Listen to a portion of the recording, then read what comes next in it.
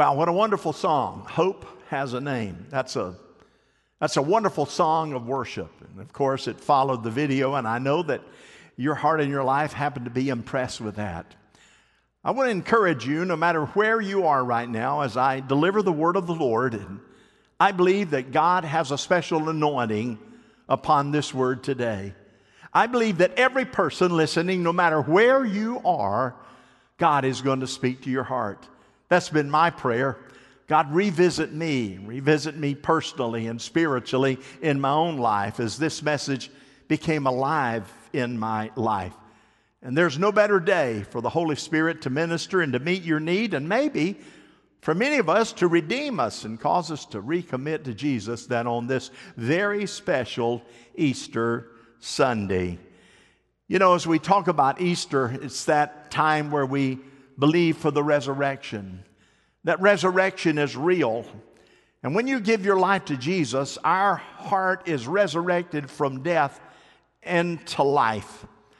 And we know that the resurrection had a special significance. For example, every date, when you date a calendar, you relate back to the death and resurrection of Jesus Christ. If you put your birth date down, it refers to that period of time.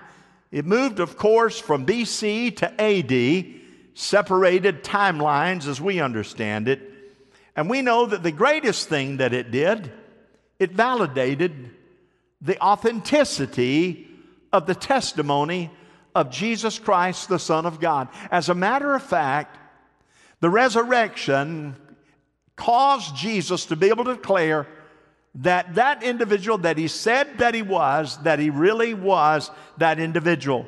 And here's what he said. He warned the disciples. He warned everyone listening to him. This is what he said. He said, I'm going to die on the cross visibly. He said, I'm going to come back in the resurrection on the third day. And he said, I'm going to walk around Jerusalem for some 40 days. And after that, I will have proven that there is life after death. And that's a point that we need to hold on to as individuals. There is life after death. There is promise after a challenge that's taken place in our lives. Peter summed it up this way in 1 Peter 2. He said, God has called you to endure suffering because Christ suffered for you. He also left you an example that you and I, that we could follow in his footsteps. You see, Jesus' death and burial and resurrection happened to be a part of the worst day of your life, maybe. The tragedy of your life, the unexpected circumstances that often hit you, and maybe at times we get confused and depressed and we hit despair. And this is what Jesus said. When you hit those rough times and those difficulties, he said, follow me. I've given you an example of what you need to do when you face life and life is tough with you. We're going to talk about 3 days. 3 days. We're going to talk about Friday.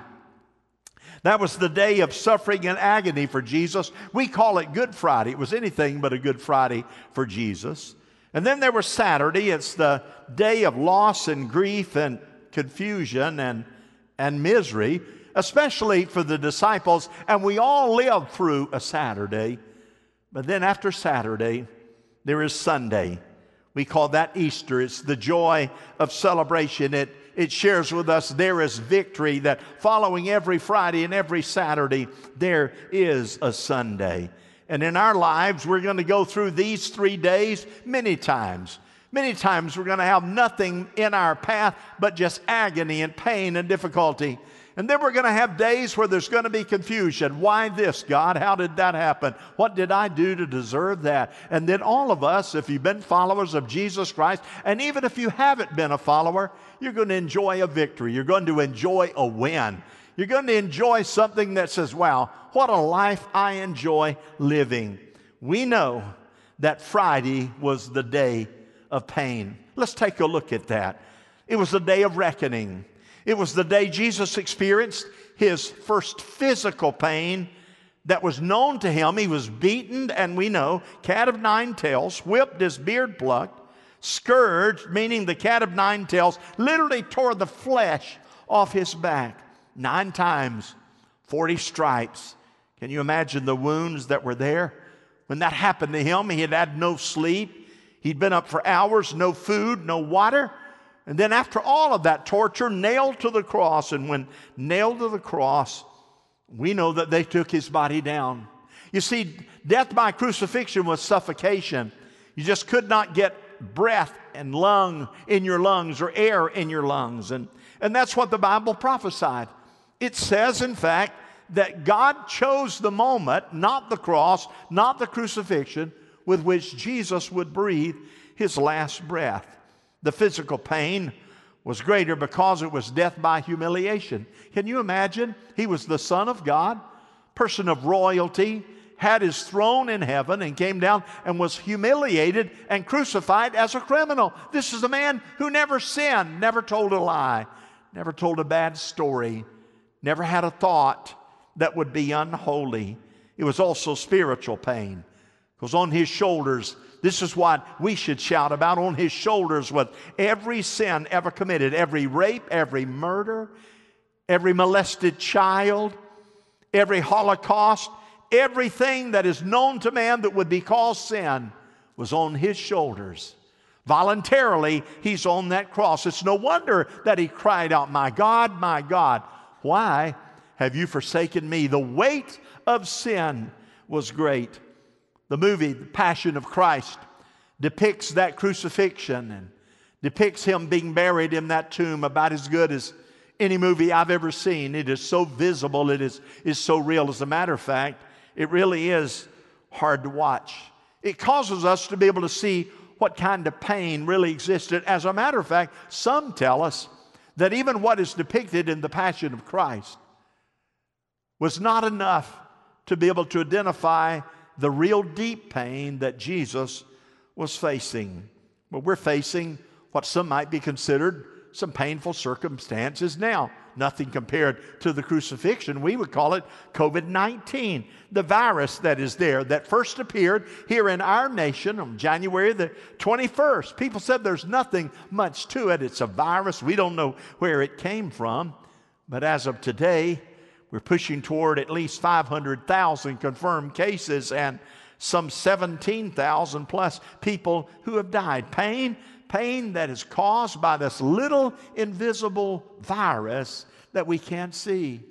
I've known of 2 friends who have passed away, young and old, as a result of what we're facing today. No longer can you get out and about. It's caused us to be captured in time. Stay at home is the order. It brings fear and frustration and confusion, and death hovers seemingly over our nation. But you see, there's more. We trust in Jesus Christ. We know that this COVID-19 is not the only thing that we've ever faced. Maybe you faced a death in your family that was certainly untimely. You faced a divorce. You faced a mental nervous breakdown. You faced financial reverse when you were flat broke. You remember our testimony a moment ago that April actually said, "Hey, my whole life caved in. I had nothing. She said, "I drank tequilas for breakfast, lost 70 pounds. Her tale was that her husband, now Jason, was her bartender. Not her preacher, but a bartender. You think, how could a woman of her stature, of her professional expertise, get into that kind of a condition? I can tell you, it was the power of sin. That sin comes in and offers no hope. And when hope can be found, it's always a facade. It's not real. So Hebrews 2:18 says this to all of us. He said, since Jesus went through suffering and temptation, he knows what it's like. When we suffer and when we are tempted, he is able to help us. I'm going to ask you to say that with us there at home. He is able to help us. Let's say it together. Here we go. He is able to help us. I know that we believe that and we trust God in tough times.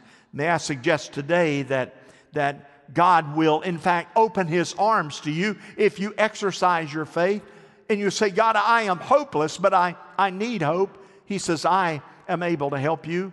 If you're sick and not able to get around and finances are down, I'm here to tell you, He can say, if you'll let me, I'll reach down and touch you because I am able. And most importantly, if you're unsure of your relationship with Christ and you're not certain that you're headed to heaven, you know what He says to you today? I suffered so that you don't have to suffer.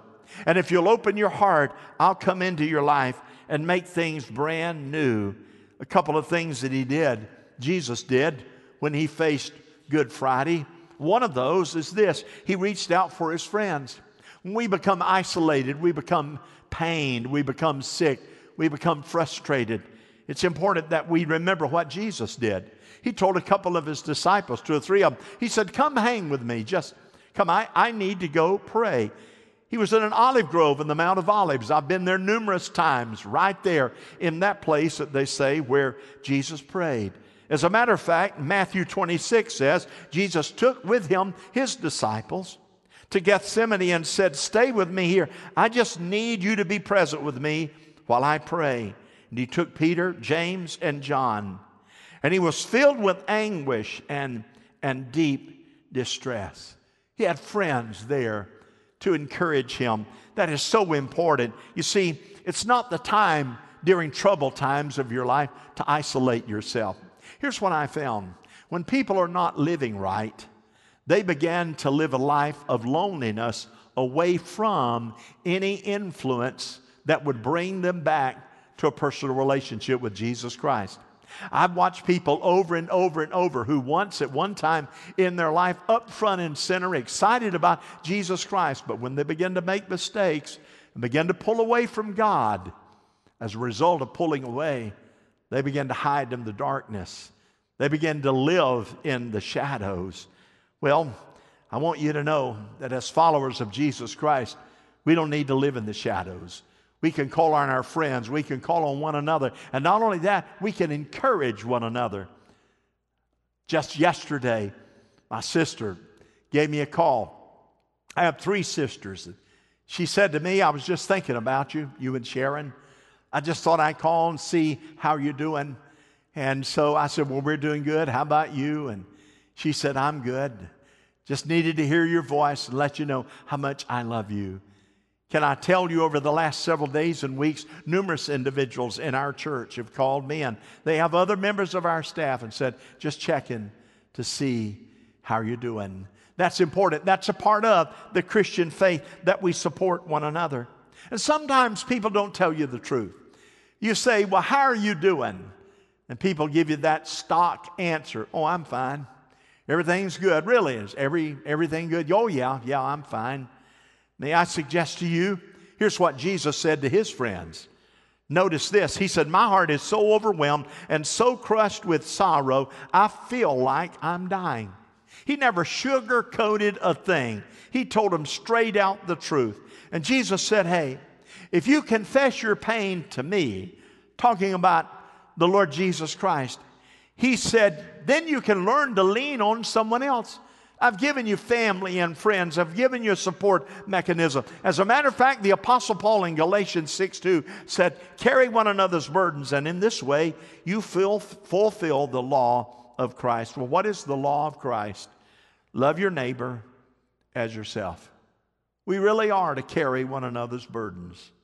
What if you have a family member that's lost and never really darkens the door of the church like Jason?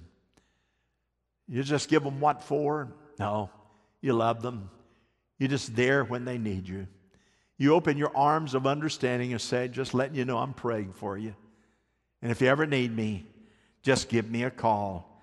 This is what Jesus was doing in the life of His disciples, and that's what He's doing in our lives. He's there with us every single minute of every day. And we're not afraid of what He experienced on Friday. He carried the pain, and He knows how to help us on Friday and on Saturday. Here's what He did. It says that when He went to the garden, in Mark 14, Jesus fell on the ground and prayed that if it's possible, that He would not have to suffer the pain. He was honest with God. And He said, I really don't want to have to drink of this cup of suffering. Nevertheless, Heavenly Father, I want you to know that it's not my will, but thy will be done. What did he do? He affirmed God's power. God, I know you can do anything. Don't lose that promise. I know you can do anything. Secondly, he expressed his desire. Heavenly Father, I don't want this pain. I don't really want to go through this. I really don't. But thirdly, but I trust you. I want your will. For it is not my will, but thy will be done. When he finished that prayer, the soldiers came in, took him away, put him through 6 mock fake trials, 3 Roman, 3 Jewish, and then nailed him to the cross and took him to the tomb and placed him there. Friday was the pain. We call it Good Friday. It was not a Good Friday for him. Why do we call it a Good Friday? Because he took the pain that we should have had. Saturday, the day of confusion. We experience many Saturdays in our lives.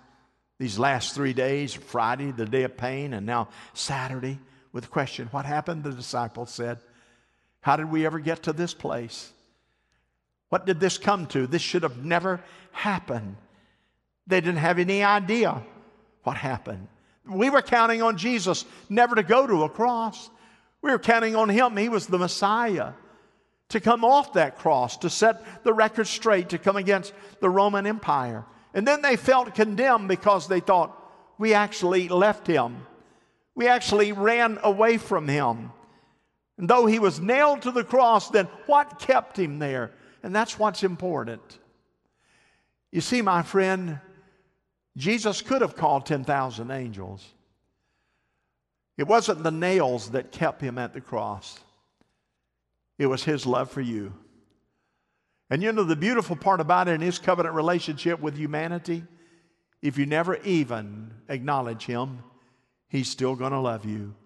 But how beautiful it is when you decide in your heart, because you feel the power of conviction, to come clean with your sin and simply say, Lord Jesus, come in. And he steps in and he loves you like no one else. Do you know what he said? For this cause I came into the world. And he said, no man takes my life from me. In other words, it was my desire and my mission to be able to administer redemption to you. So he stood as an individual sacrifice. Well, can you imagine the grief and the confusion of the disciples after the Messiah was supposed to overthrow the Roman Empire? They must have imagined, what if we'd have managed this differently? What if we'd have stopped Judas from leaving the Passover supper? Maybe we could have prevented the crucifixion. It was Peter. Peter said, oh Lord, I'll never deny you. Yet he did it. He did it 3 times. And what else did Jesus tell them on that Saturday or on that day before Friday? Then Jesus told them before the night's over, you're going to fall to pieces because of what happens to me. And then he said, at that point, all the disciples abandoned Jesus and they ran away and left him. You say, wow, how was it they left the Son of God? Well, maybe it's times we've deserted Jesus because he didn't answer our prayer. Maybe there are times that we haven't been as tightly knitted in our trust because we felt like he did not intervene. Maybe there are times that we may have even turned our back and say, God, I just don't want anything to do with God or the church. That's what April did. She said, I turned away. I left aside God's love in my life, and I lived my life. And I'm using this word in a rebellious way. But you know what? Through tough times, God doesn't give up and he doesn't run. There may be times that you say, well, I know God, but I doubt his wisdom and I doubt his timing. And that's illustrated. Most everybody, you know who your dad is. You don't say, that's not my dad. That is my dad. But there have been many times, even as much as you might love your dad, that you might say, well, as I got older, I doubted his wisdom on a decision. When I was a teenager, and I doubted his timing in that. I really did. But you never doubted the fact that he was your dad. Here's what we need to remember. We must remember the promises of God. Often Saturdays present us with the fact that we don't have the slightest idea of what to do. And that's happening a lot in our nation now. First time we've ever faced anything in modern history like we're facing now. And so many people are in charge of making decisions that they don't know what to do next. They don't know where the coronavirus is going to hit next. They don't know how to supply properly in many circumstances. But the disciples, they were experiencing that on Saturday.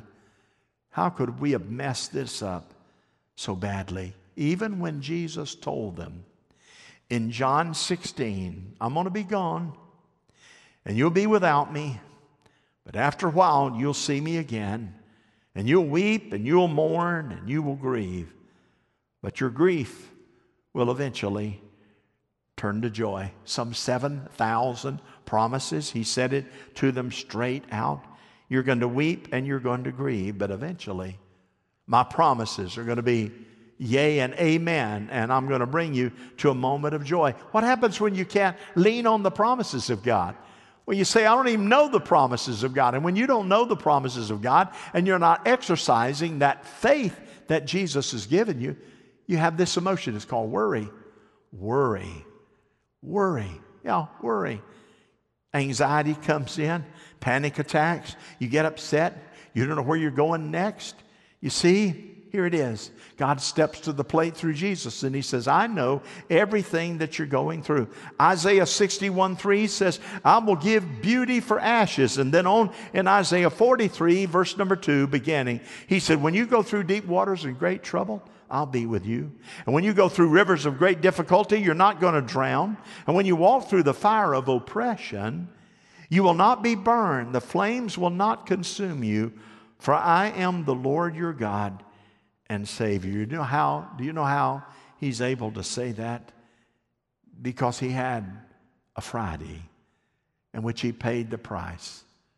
So the door swings wide open to every one of us, that we don't have to live in sin. We don't have to live under oppression. We don't have to live in worry. We don't have to live in guilt. We don't have to face the kinds of things that often unbelievers face because of disobedience. We can have the love and the joy and the promises of God because he said, hey, I am the Lord your God. Finally, Sunday came. Aren't you glad? Sunday. We know Friday was that day of pain, Saturday, the day of confusion, but Sunday is a different story. It is a day of joy, which meant you can rely on the power of Jesus Christ. You say, well, listen, I could get there on my own. No, you can't. Self-effort is not going to work. You can be like a little train trying to go up the mountain saying, I think I can, I think I can. But let me tell you something, it doesn't work. You can't resurrect yourself. Why? Because you need a Savior. And why do you need a Savior? You need salvation. If you could do it on your own, then Jesus dying on the cross was a total waste. And my friend, if there was any other way to God than through Jesus Christ, then certainly God could have come up with a more simpler way to save his son all of that pain. But there was no other way. There is no other way. No matter what your challenge is, there is no other way. So what do? You reach out to the presence of Jesus. You remember the promises of Jesus. And you have to rely on the power of Jesus. And when you accept those three things, anything is possible. Why? Because here's what Jesus said to you and to me on this wonderful Easter Sunday. I am the resurrection and the life, and whoever believes in me, even though they die, will live again. And I will give them eternal life for believing in me, and they will never, never perish. Death is not the end of the story. God gives us hope. I know where you are. you're feeling conviction. Conviction is the love of God initiated by the Holy Spirit to identify a need in your life God desires to fix. I want Him to fix some things in my own life. I'm saying, God, boy, I messed that up. I live in a Saturday there, and I thought, how did that ever happen? And I didn't handle my Friday like I needed to handle it correctly. It was painful, and I pointed a finger of accusation to others. But God, here's what I know. That Sunday comes if you tarry. And we have an opportunity to ask you for forgiveness. And that conviction comes. You see, heaven is where there is eternal life and hope forever. How do you deal with guilt? We're going to do that in a moment. How do you deal with unbelief? How do you deal with deception and deceit? How do you deal with pain? There's only one way, and it's not a principle. It's not a principle. It's a person. His name is Jesus. Not rules or regulations. It's just Jesus. That's what Jason and April found out. She said to Jason, we need to go back to church. It's Easter Sunday, and in that service, the Holy Spirit of God, the same Holy Spirit we feel on this Easter Sunday, arrested them. And they prayed that prayer of repentance. And that big 6'9" bartender, his heart melted. And today, when we get back in worship, you can look in that second service right over there. You'll see him sitting there with April. And they worship every service. You see, that's the transforming power of Jesus Christ. Ephesians 1:19 says, I pray that you will begin to understand how incredibly great His power is to help those who believe Him. It is the same mighty power that raised Christ from the dead. He's your friend. He's your answer. He is the only one. Paul writes in Philippians 3:10, I want to know Christ in the power of His resurrection and the fellowship, sharing of His sufferings and becoming like Him in His death. In other words, he said, if I have to go through challenges in my life, I'd rather go through challenges holding the hand of Jesus. And if I know with or without God, I'm going to face some terrible and horrible Fridays, I at least want to know that I have someone that I can lean on when I go through them. Because I've come to the realization, I tried it all myself, and it was never good enough. But for those of you who found out, Jason found out, April found out, many of you have found out, it's a whole lot easier to simply lean on Jesus. And how did you do that to begin with? Paul writes in Romans 10, if you confess with your mouth that Jesus is Lord and you believe in your heart that God raised Him from the dead, you will be saved. There it is. You'll be born again. You'll be brand new. You'll accept the hope that only comes in the person of Jesus Christ. So would you let God speak to you? And that stirring that you might be feeling, even right there at home or wherever you are, would you let the precious voice of the Holy Spirit come down and let you know that He loves you? Would you accept His invitation? Would you respond to Him? I want to give you an opportunity as we pray this prayer, and you can repeat it there wherever you are. You may want to repeat it out loud or say it right in your heart. But if you say it, you pray this prayer, I promise you, that moment, you're going to be redeemed. Let's pray. Heavenly Father, I thank You for Jesus Christ. I thank You, Lord Jesus, for dying voluntarily on the cross for my sins. I'm grateful that I can receive forgiveness. I haven't been truthful. I have been deceptive. I haven't been faithful. I haven't been obedient.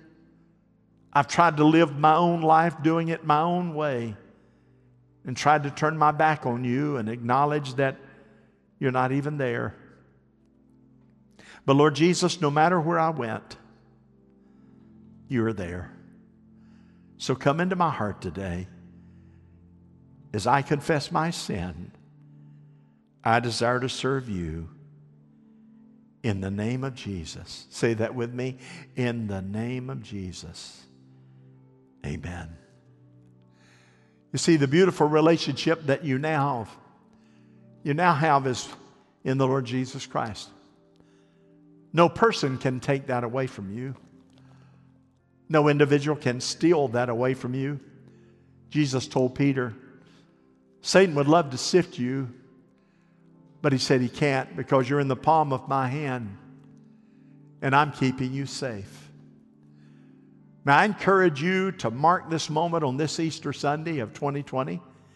It'll probably be the most unusual Easter Sunday that we have ever had for many, many years. Well, the beautiful thing of it is when we give our heart to Jesus Christ, we can fellowship with Him. And the best way to fellowship is through the power of communion. If you, in fact, you're at home or you maybe have a wafer or some bread or something that would represent the bread, then you have an opportunity to join us in communion. You see, the bread represents the broken body of Jesus Christ. That's why they broke it to pieces, and as a result of breaking it, it symbolized all the beating that Jesus took on the cross. But it also is the Word of God. So if you have your bread and you have some type of drink, juice, or whatever the case, you say, well, my Lord, Pastor, this is not unleavened bread. Doesn't matter today. You can consider whatever it is you're using to be holy for today. And I'm going to pray because there's healing in the fellowship of Christ. Father, I do pray over these elements. I thank you because of who you are, and I thank you for not bailing off the cross. I thank you for staying there. Lord Jesus, I thank you for being loyal, even though you expressed to the Father you'd rather do otherwise. You stayed true. In the middle of what we're facing today, and many families are piling in and living together and being closer than they've ever been, and that can't be all bad. God, there's that relationship, and that's what we want with you. I pray you'd bless this bread and bless this cup for your honor and glory. In Christ's name, amen. Let's take our bread together.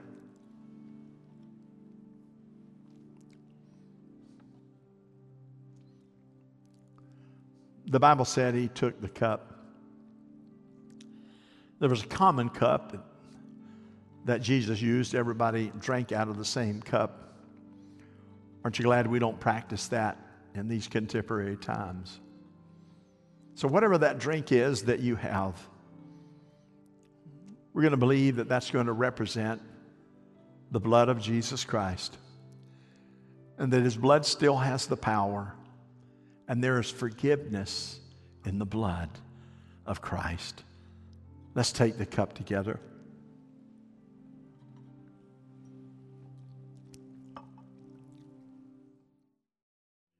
We heard the message of the Lord and we've responded. We've allowed the Holy Spirit to speak to our heart, and we've taken communion together. I pray that you'll enjoy this day. I pray that you'll celebrate it as a Sunday, a day of joy. And until God moves in the face of our planet and we're able to come back into this sanctuary, the church is not bound to four walls.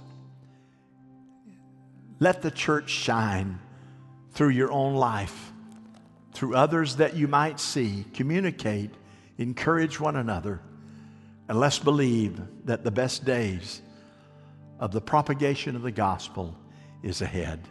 Happy Easter, everybody. God bless you. What an incredible word from our pastor today.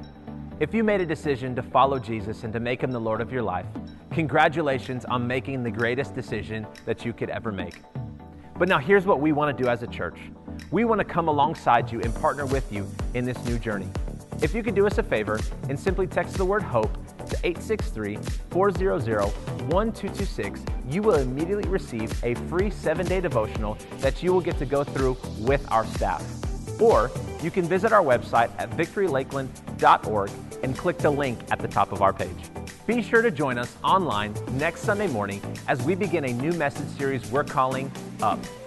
Every day, we're confronted by an epidemic of negativity, whether it's through the coronavirus, our job, financial stress, a relationship, or something else. In this new series, we will study how God's Word gives us some practical guidance to help us rise above it all. We can't wait to see you online next Sunday. And finally, if you have children, don't forget to head over to our website at victorylakeland.org/live for our specially designed kids worship experience. Thank you so much for joining us on this Easter Sunday. We'll see you online next week.